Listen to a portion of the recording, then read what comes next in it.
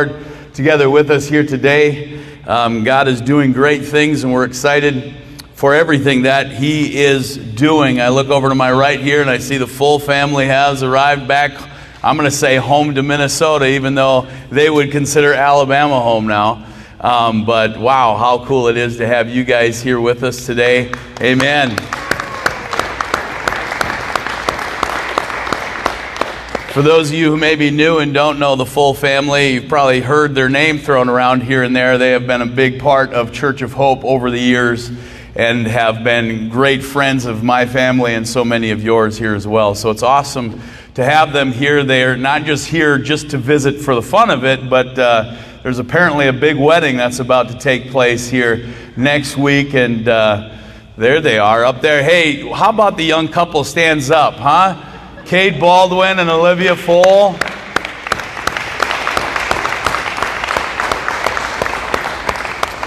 Praise the Lord. Hey, why don't you guys come up here? We're going to pray for you. All right.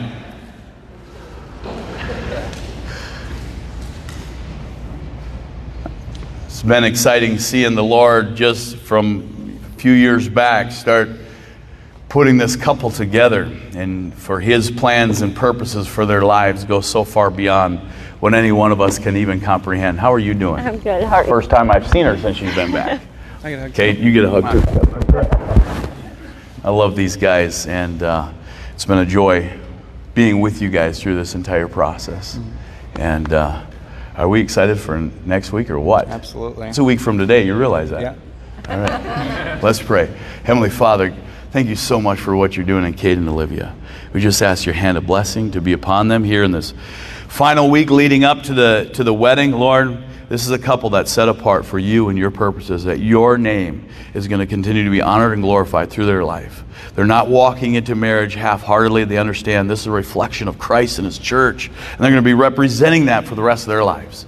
We ask this in Jesus' name. Be with them. Amen. Amen. Amen. We love you guys. Give them a hand once again.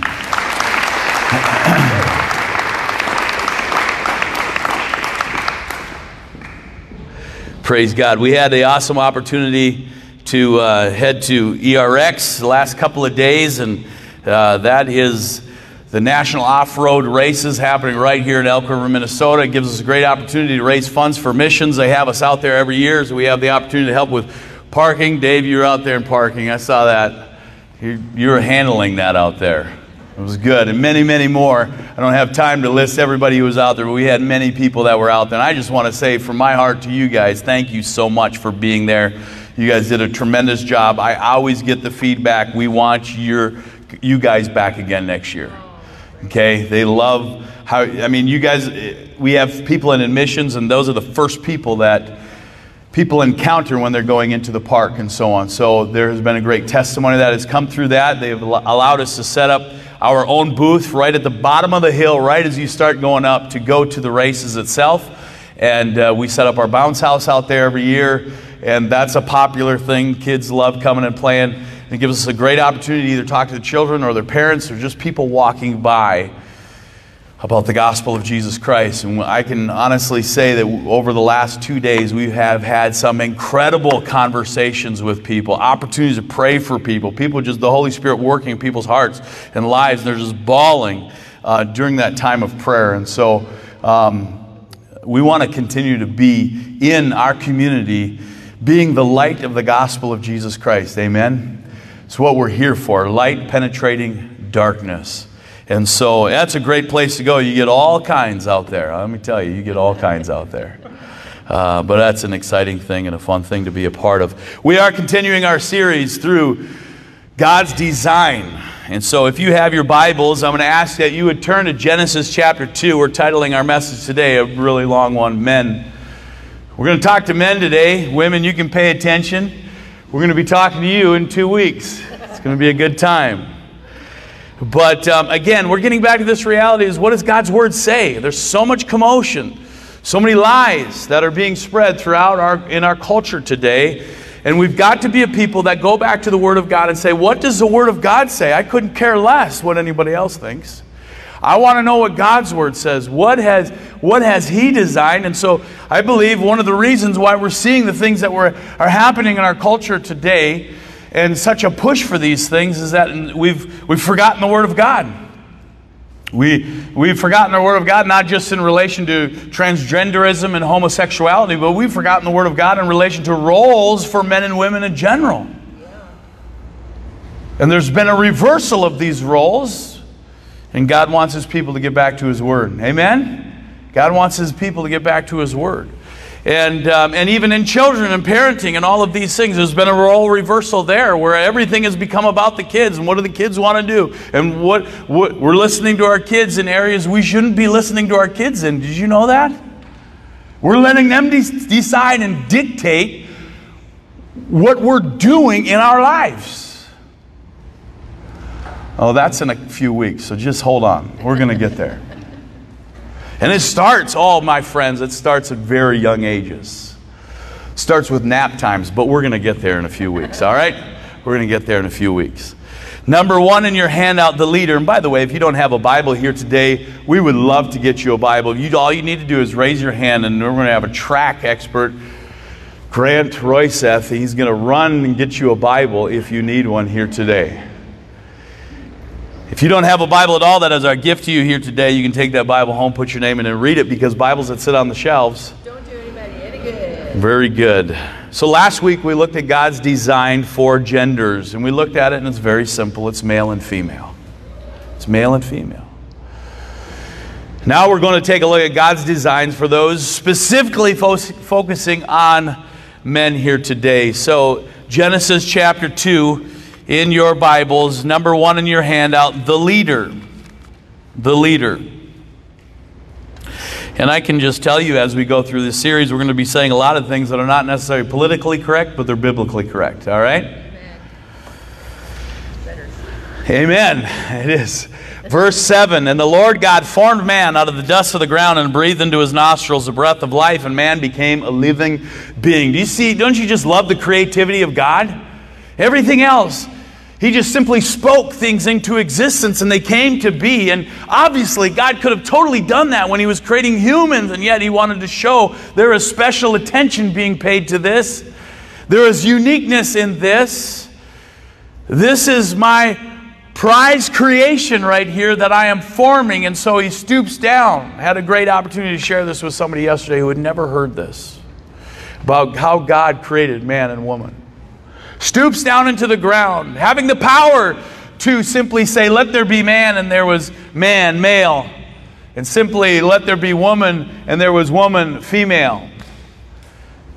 Had the power to do that, and yet doesn't. We see this absolute creativity that He would, I like to imagine it, get down into the ground and form man out of the dust of the ground. Work on every part of his being, and then breathe into him the breath of life. Think about that. How powerful is that breath? We mean it when we say, it's your breath in our lungs, so we pour out our praise. We pour out our praise. That's truth that we are singing when we're singing that.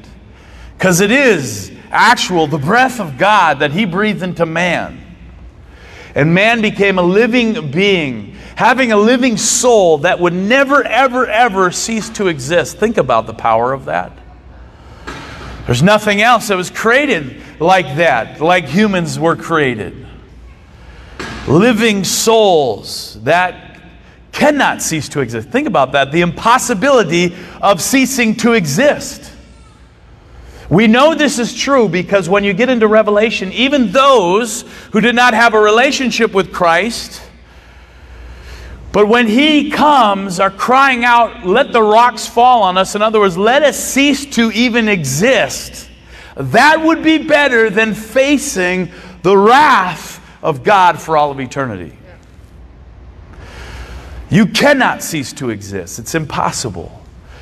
Because when God created man, He breathed into him the breath, His breath, this eternal breath that had no beginning and has no end.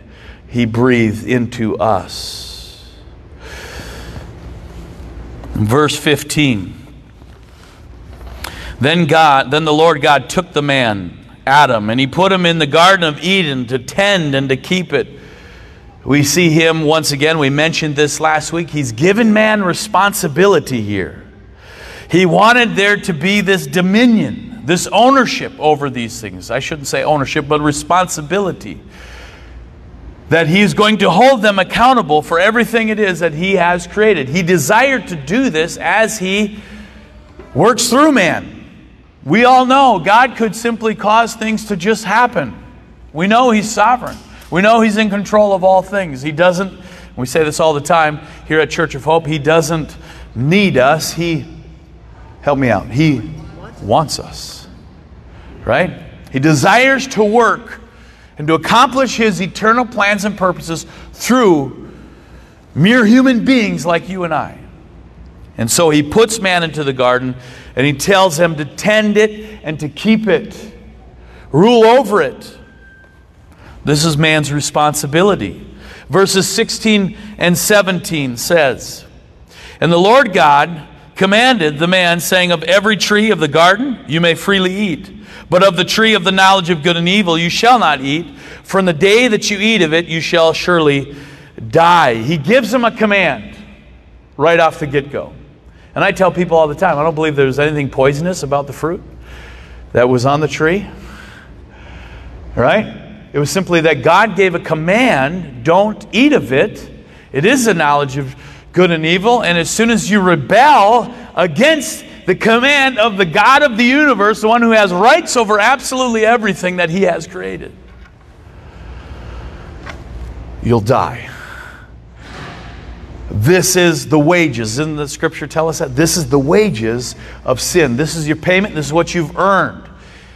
Every single person who has sinned, and that's everybody, right? There's nobody excluded from that besides Jesus Christ himself while he walked this earth.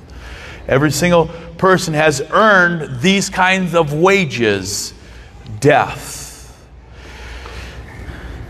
It was a physical death, no doubt. I do funerals often, right? We experience death, every single one of them. There's nobody who hasn't experienced death somewhat close to you in your lifetime. That's a reality that took place because of the fall, but more importantly and more specifically, a spiritual death took place. A separation from God, not having true life, the kind of life that Jesus was talking to the woman at the well about, that said, if you knew the water that I had to give, Julie, this is where we're going, right? Next week, Fort Wayne. If you knew the water that I had to give, you would have asked me, and I would have given you living water so that you never, ever thirst again. Living water, true life, that we become awakened to when God does this work in our hearts. Ephesians 2 talks about this. You were dead in your trespasses and sins. This is a death that God is talking about all the way at the very beginning here in Genesis. This is a death that has taken place. But you were dead. You he has made alive who were dead in your trespasses and sins. That's what every single person needs. The greatest need on the earth is that people be made alive. This is why we use terms that aren't often used in everywhere, but there are terms that we should continue using because Scripture uses them.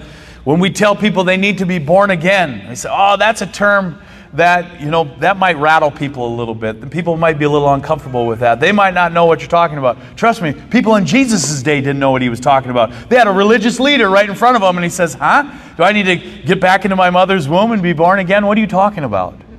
Right? So don't think that simply because these terms might be a little awkward in our day and age, they were awkward in Jesus' day. And yet he still said, are you kidding me? You're a leader of the Jews and you don't know about new birth?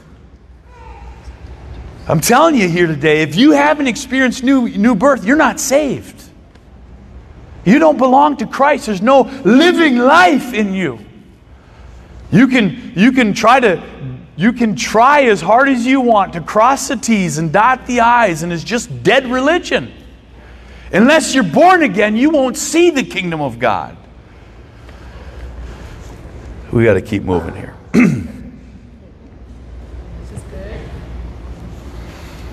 He gives a command.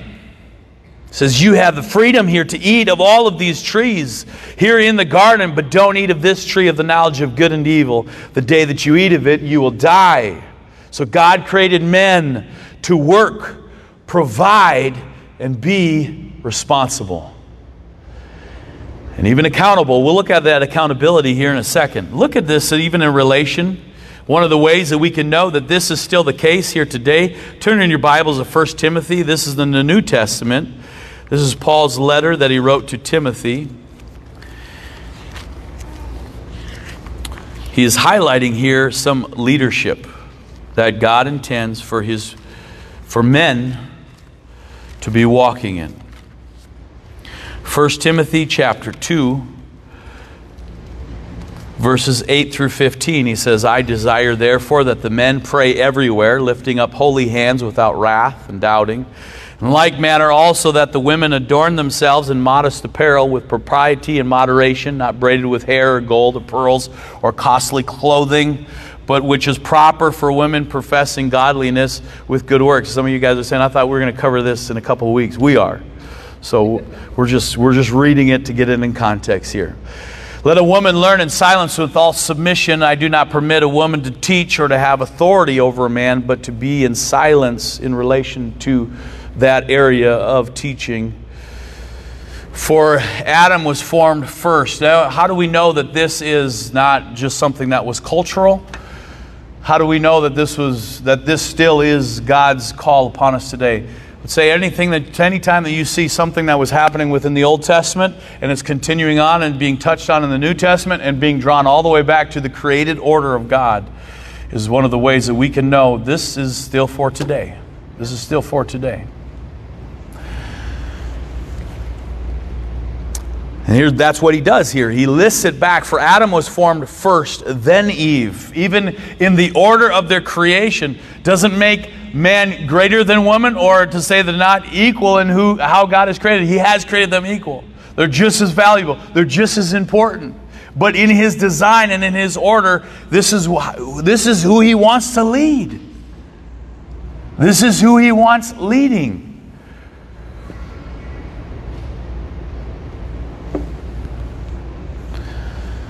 Adam was not deceived, but the woman being deceived fell into transgression. We're going to look what part Adam played with that. He highlights this, and he's intentional in doing it and highlighting the reality of leadership. Ephesians chapter 5. Let's turn there. Ephesians chapter 5. Verses 22 through 23.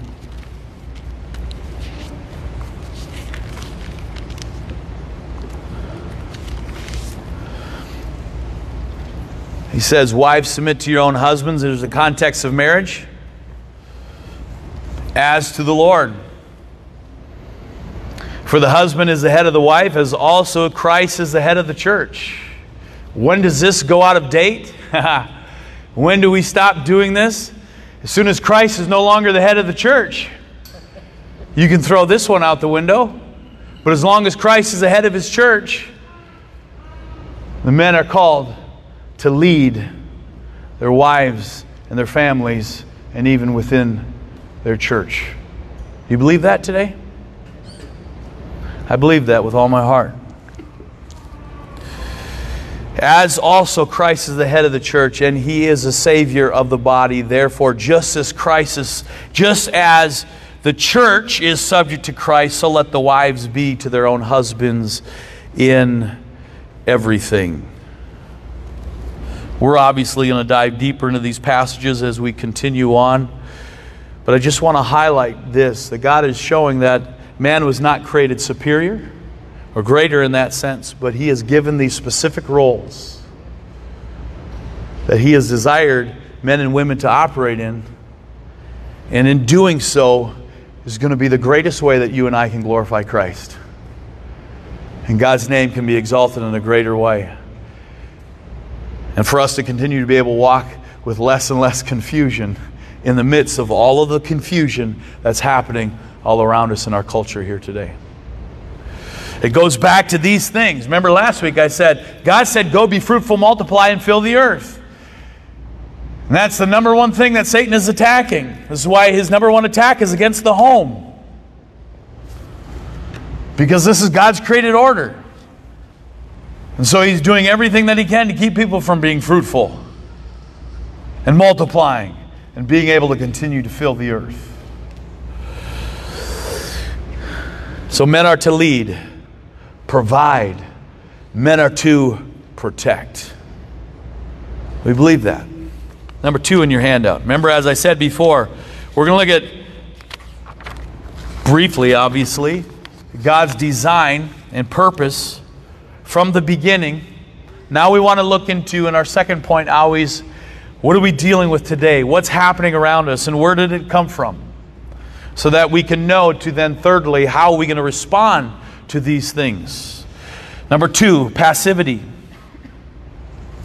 In your handout, Genesis chapter 3. Let's look at that here. Genesis chapter 3, verses 6 through 9. I told you last week we'd be diving deeper into this and pulling out more things out of this passage because there's so many things here right at the very get-go.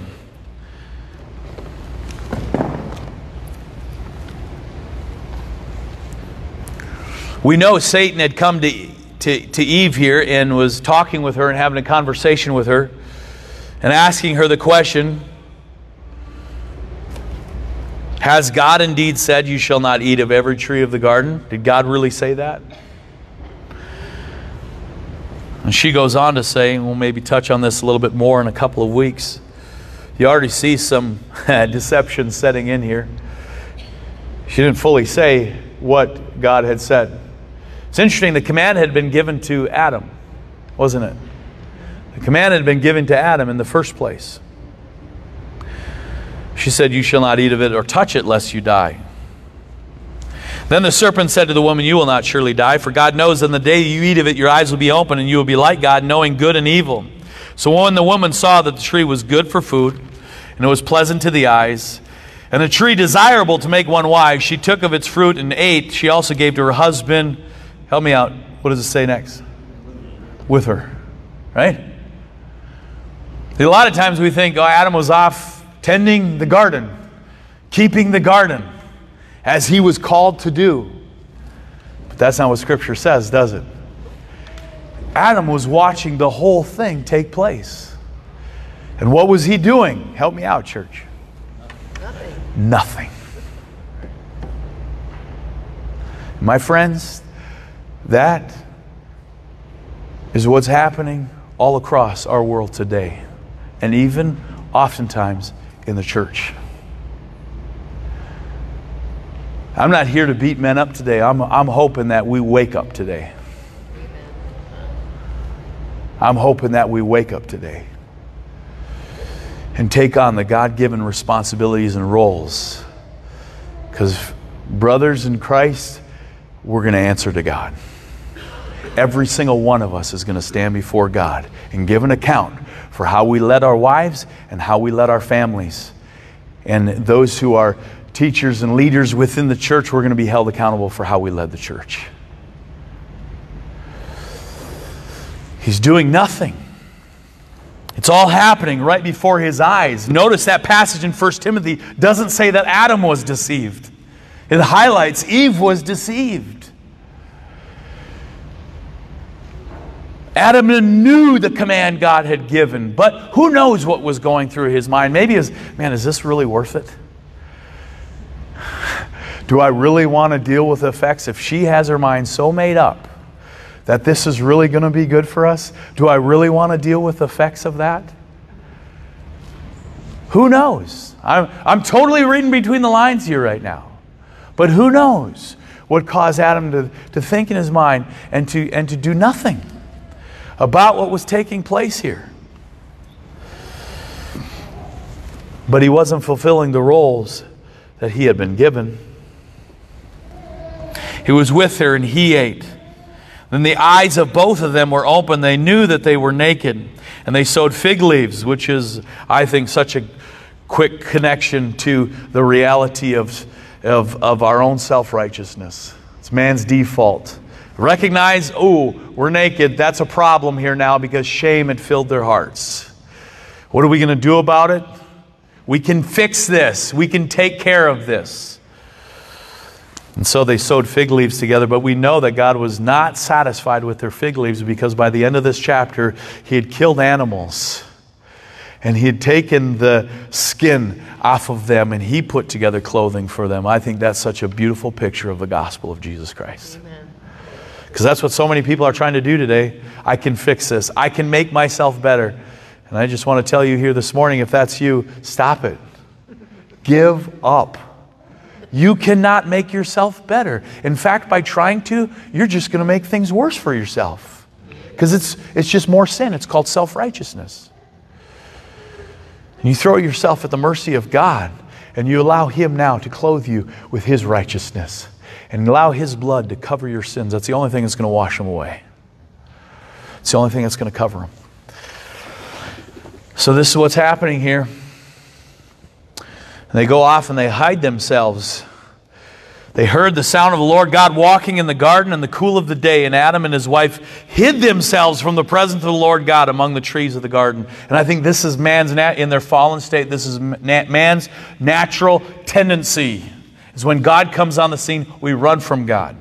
Okay? Romans confirms this for us. Romans chapter 3 tells us no one seeks after God. There's no one that is out there left to themselves looking and trying to find God. It is God who pursues man and goes after them and calls them to Himself. What did they do naturally? They hide from the presence of the Lord among the trees of the garden. Then the Lord called to, who does He call to? You can look, if you want to cheat, you can cheat. He calls to the man, doesn't He? Adam, where are you?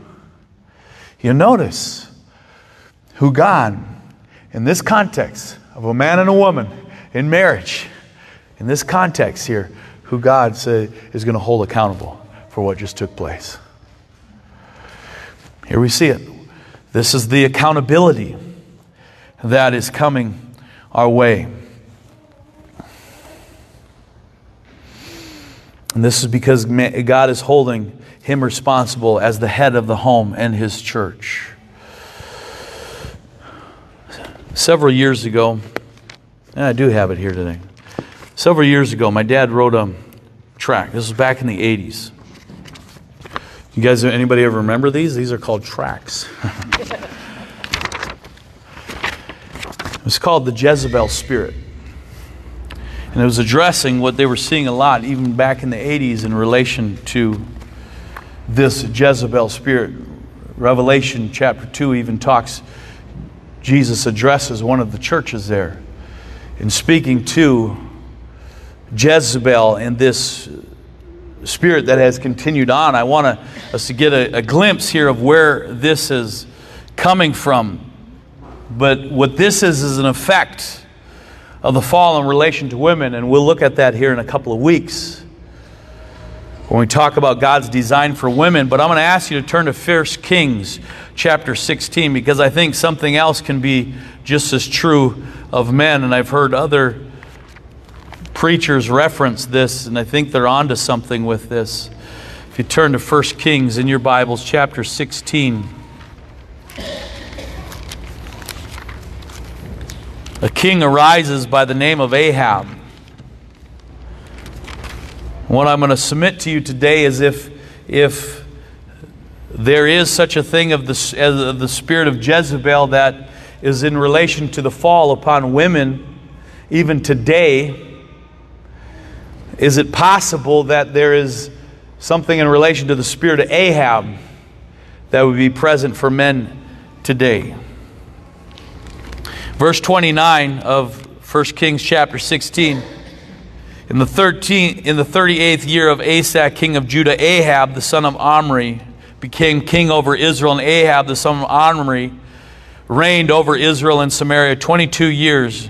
Now Ahab did evil in the sight of the Lord, notice here, more than all who were before him. And it came to pass, as though it had been a trivial thing for him to walk in the sins of Jeroboam the son of Nebat, that he took his wife Jezebel. This is where Jezebel first comes on the scene. The daughter of Ethbaal. Ethbaal literally means with Baal. Of the Sidonians, not of the Israelites, which belongs to Sidon. Oh, I skipped ahead. And he went and served Baal. There's a king of Israel who takes upon his wife somebody he had no business taking upon himself. And he begins to go worship these idols that Jezebel and her nation and people and father were worshiping. Served Baal and worshipped him. This is why it's so important. Young people, listen to me, and older people as well. Take this seriously. When you read in Scripture, do not be unequally yoked together with unbelievers. Take that seriously.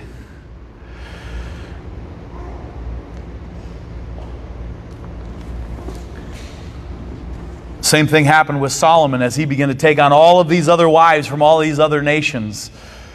He began to worship and serve their gods, and his heart was led astray from God. Serious danger. He went and served Baal and worshipped him. Then he set up an altar for Baal in the temple of Baal, which he built in Samaria. And Ahab made a wooden image, and Ahab did more to provoke the Lord, the God of Israel, to anger than all of the kings of Israel who were before him. That's pretty serious. And he continues on from there. But I want us to look at 1 Kings chapter 21, verse 25. There's so much that can be said about these passages, but I want to be sensitive here and get to the main things.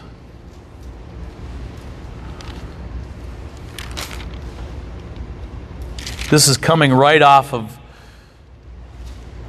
Jezebel taking matters into her own hands, coming up with a concoction of a plan within her mind to actually murder somebody. And coming directly off of that, verse 25, it says, "But there was no one like Ahab who sold himself to do wickedness in the sight of the Lord, because Jezebel his wife stirred him up." Verse 25.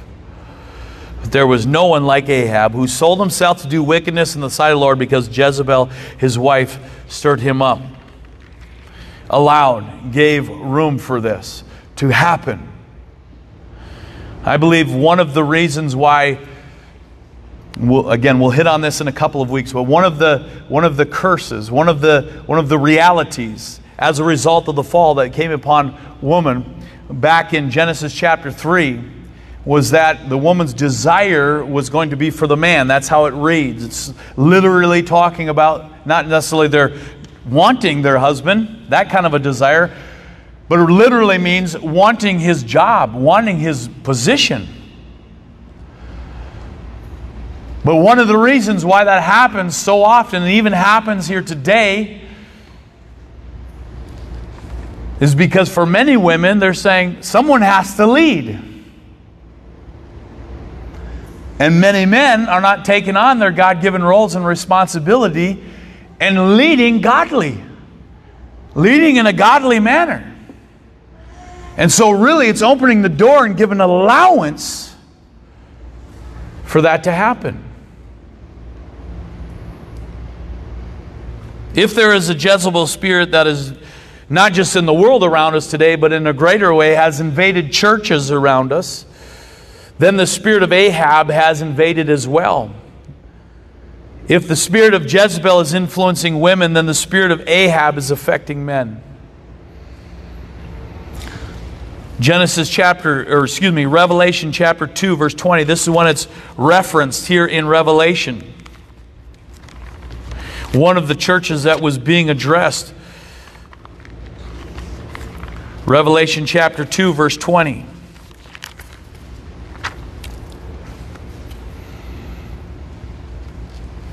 This is a church of Thyatira. Verse 20 says, "Nevertheless, I have a few things against you. He speaks on some things that they were doing well first, and then he addresses this. Because you allow that woman Jezebel, who calls herself a prophetess, to teach and seduce my servants to commit sexual immorality and eat things sacrificed to idols. But notice the responsibility that was given to the leadership of the church. Every single one of these 7 churches, it begins with to the angel or to the leader of the church in these areas.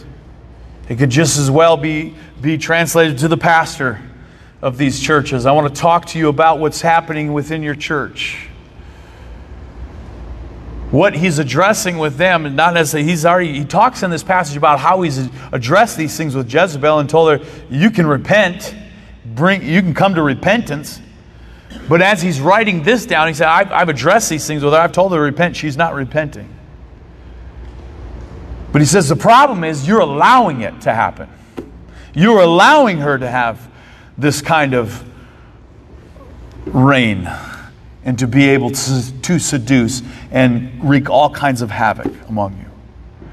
What's that showing once again? That's showing this God-given responsibility that has been put on, in this case, upon the leadership, and saying, why are you allowing this to happen? Why aren't you dealing with these things? Similar to lead to the things that were happening in 1 Corinthians chapter 5, where Paul is addressing the leadership of that church when there was sexual immorality that was going on. And he's like, why are you proud about these things? Why are you not dealing with these issues? You got to take these things seriously. There's things you can't allow to happen. Because a little leaven is going to leaven the whole lump. Bad apple is going to just spread around to everybody else. You've got to take these things seriously. And there's things that you can't allow to go on. You have to deal with them. You have to address them. But notice, once again, the responsibility is falling upon men here. Why are you allowing it to happen? And again, the culture has influenced the church. Most of the sitcoms that are out there in our day and age here today, if not all of them, who is representing the men? A dumb guy, right? Just this dumb guy, run of the mill, that's evading responsibility. It's just kind of like, this is how it's supposed to be. Right? Am I wrong here? It's how our culture is representing man's role. Just be the dumb idiot that doesn't have a clue of what's going on.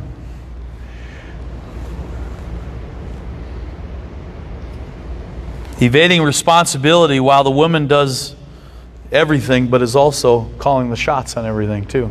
Is that not what's happening in our culture around us?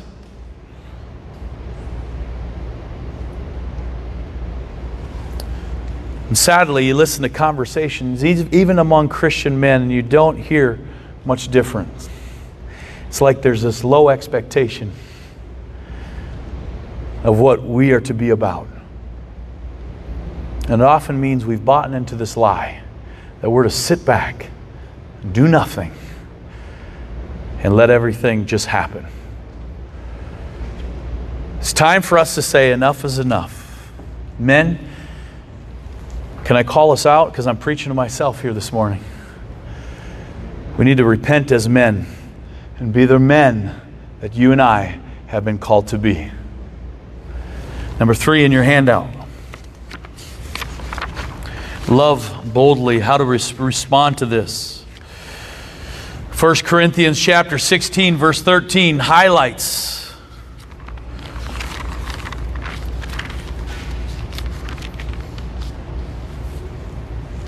says this: watch, stand fast in the faith, be brave. That's what my New King James says. You go in to look at the NASB, or actually back to the original word for that is act like men. Act like men. Be strong. Now notice what it says next. Let all that you do be done with love. Notice this becomes the motivating factor. What needs to be at the heart of it all, all of these things that we've been talking about, that we've been called to as men, love has to be at the heart of it. 1 Corinthians 13 reminds us of that. In that context there, Jesus is talking about spiritual gifts, right?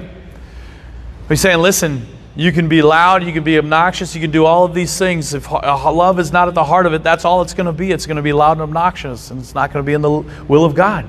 It's not going to accomplish God's perfect purposes towards these things. I can have all of these things, many different gifts, speaking of spiritual gifts. But if I don't have love at the heart of it all, I'm just a noisy cymbal. Let all that you do be done in love. Ephesians chapter 5, to come full circle down to that. Ephesians chapter 5, verses 24 through 28. How has Christ called men in the context of their marriages? That's to spill over to every other area of their lives. Husbands, love your wives just as Christ loved the church. When are men to stop loving their wives? When Christ stops loving His church, that's when you get to throw that one out the window. It's not going to happen. God is committed to His church. He's not leaving His church behind. He is loving them all the way to the point when He returns and He sees that bride that's been prepared to meet Him. He loves His church. And what does that look like? Lay their lives down. Just as Christ loved the church and He gave Himself for her. Love boldly. Fight for her. Fight for your children. Fight for your home. Don't allow all of the stuff that's happening in our culture today to invade our homes and invade our churches. He's going to lay their lives down for that. No longer living for themselves or living for the kingdom of self. It's living for the glory of God. And how do we do that? We lay our lives down for one another. It's not about me anymore. It's not about what I want. It's about what He wants. The King of Kings and the Lord of Lords wants. I'm His vessel. This is a role that He's placed upon me as a man that He wants me to fulfill.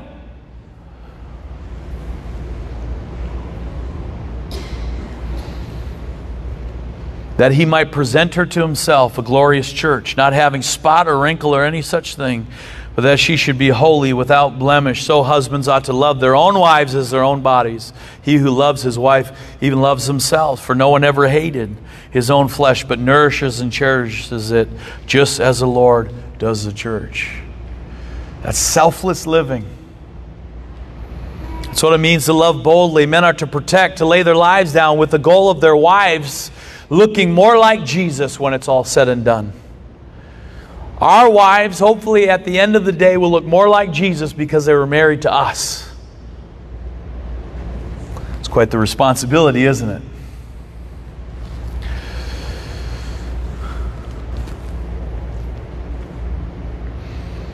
Men, it's God's design that you and I lead our families spiritually. Do you know that? It's God's design that it's you and I. Obviously, our wives play a significant role in that entire process. But once again, the responsibility lands in our lap. And it's a good, okay question that we ask ourselves, how are we leading our families right now in the Word of God? How are we leading our families right now in worship? How are we leading our families? How are we teaching our family the things of God?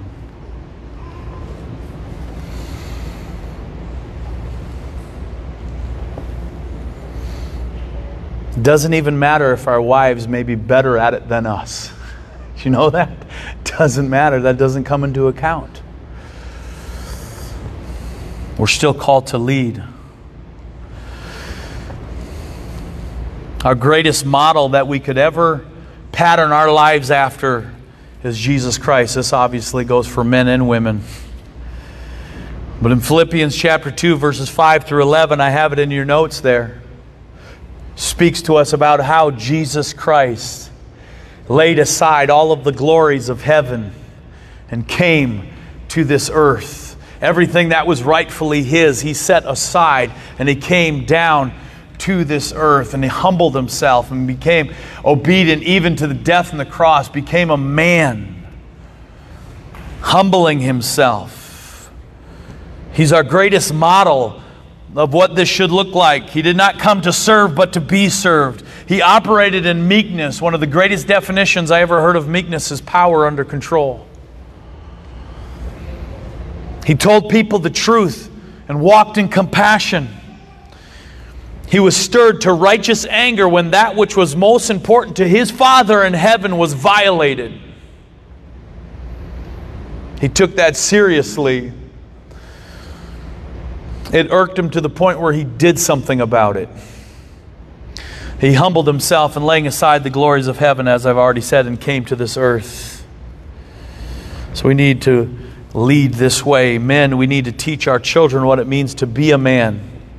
Let me say the same thing that I have said at father-son retreats before. Our sons and our daughters are watching.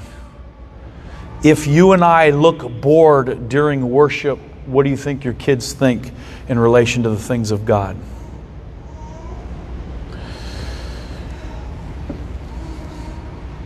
They'll think this is nothing to get excited about.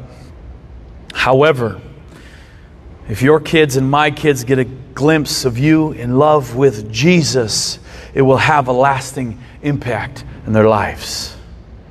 We're speaking volumes to our kids and the next generation that is watching how we respond to the things of God. I'm telling you, enough with the I'm Scandinavian, I don't tend to get too excited about things. Throw it out. It's no good. It doesn't even make sense.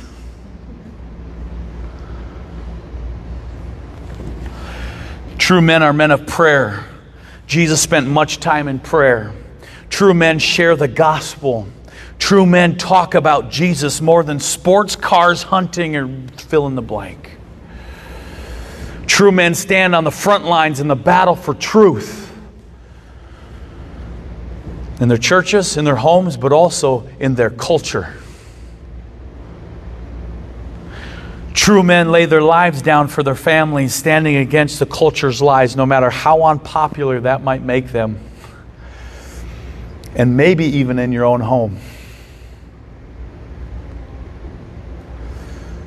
A number of years ago, I was at the Elk River High School, See You at the Pole. Everybody knows what See You at the Pole is. One day, they've been doing it for years.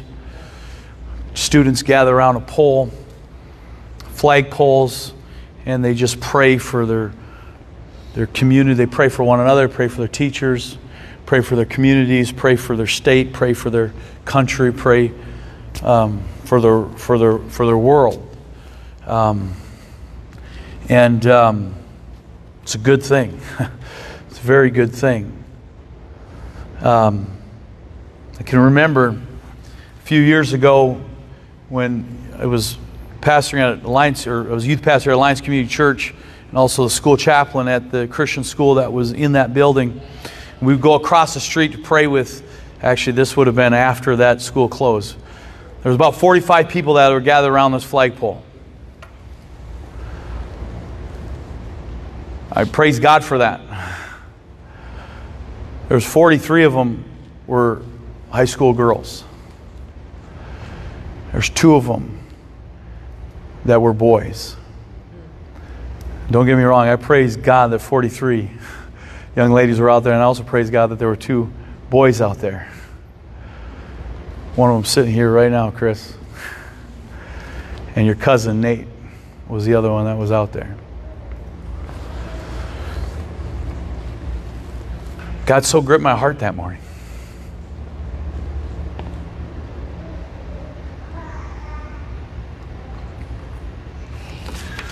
And it stuck with me to this day. Where are the men? Where's this next generation of men that are going to rise and take on their God-given responsibilities? Because it starts back then. And it just continues like a snowball to continue to accumulate. Men, let's break the snowball into pieces today.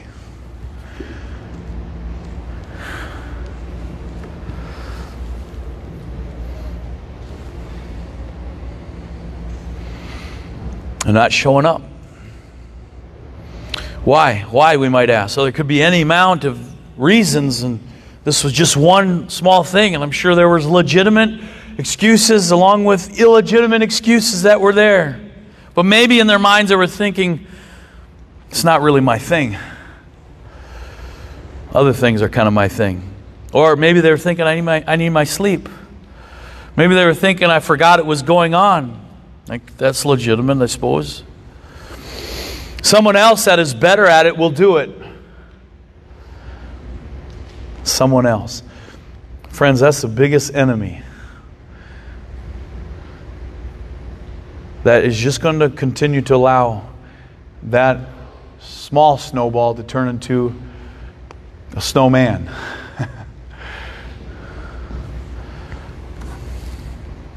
Whenever you and I think the someone else thought, know that that's the Ahab way of doing things. That's the spirit of Ahab that's taking charge. It has to change. And God, I believe, is going to see that it does, and I get excited about that. We're committed to seeing it happen here. This past VBS, I'm so thankful 5 young men from our church led the way in teaching the gospel to children, and it had an incredible impact. Don't think for a second that children's ministry is only for women. Right? Don't think for a second that children's ministry is only for women. Our kids need to teach them. Our men need to teach them as well. Do you know, even right now, one of our elders and his wife are in kids' ministry, leading and doing the teaching in there. That's how important we think this is here at Church of Hope. Third Sunday of every month, our elders and their wives go and teach in children's ministry. And we need to see that continue to increase. I think that's a great way to do it. Would you agree, Julie?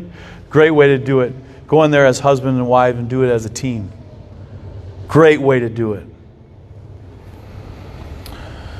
So men, and I can already say, I get excited because I already see it happening. This is not a doom and gloom message at all. Because I get excited. Because God is doing this in the hearts and lives of many men here within our church. But if you're on the sidelines here this morning, get off the sidelines. Start taking on your God-given responsibility and watch what God will do in and through your life for His glory. Amen? Let's pray. Heavenly Father, we thank You for Your Word. We thank You for the truth of it. We thank You for what You're desiring to do in and through us, Lord. Help us to respond now to Your Word. Help us to get rid of the someone else mentality and begin to take on what You have called us to lead, provide, protect, to pray, to be men of Your Word,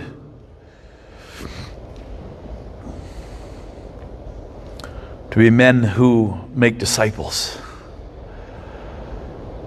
God, may we respond and may You be glorified through it. It's in Jesus' name we pray, and all God's people said, amen.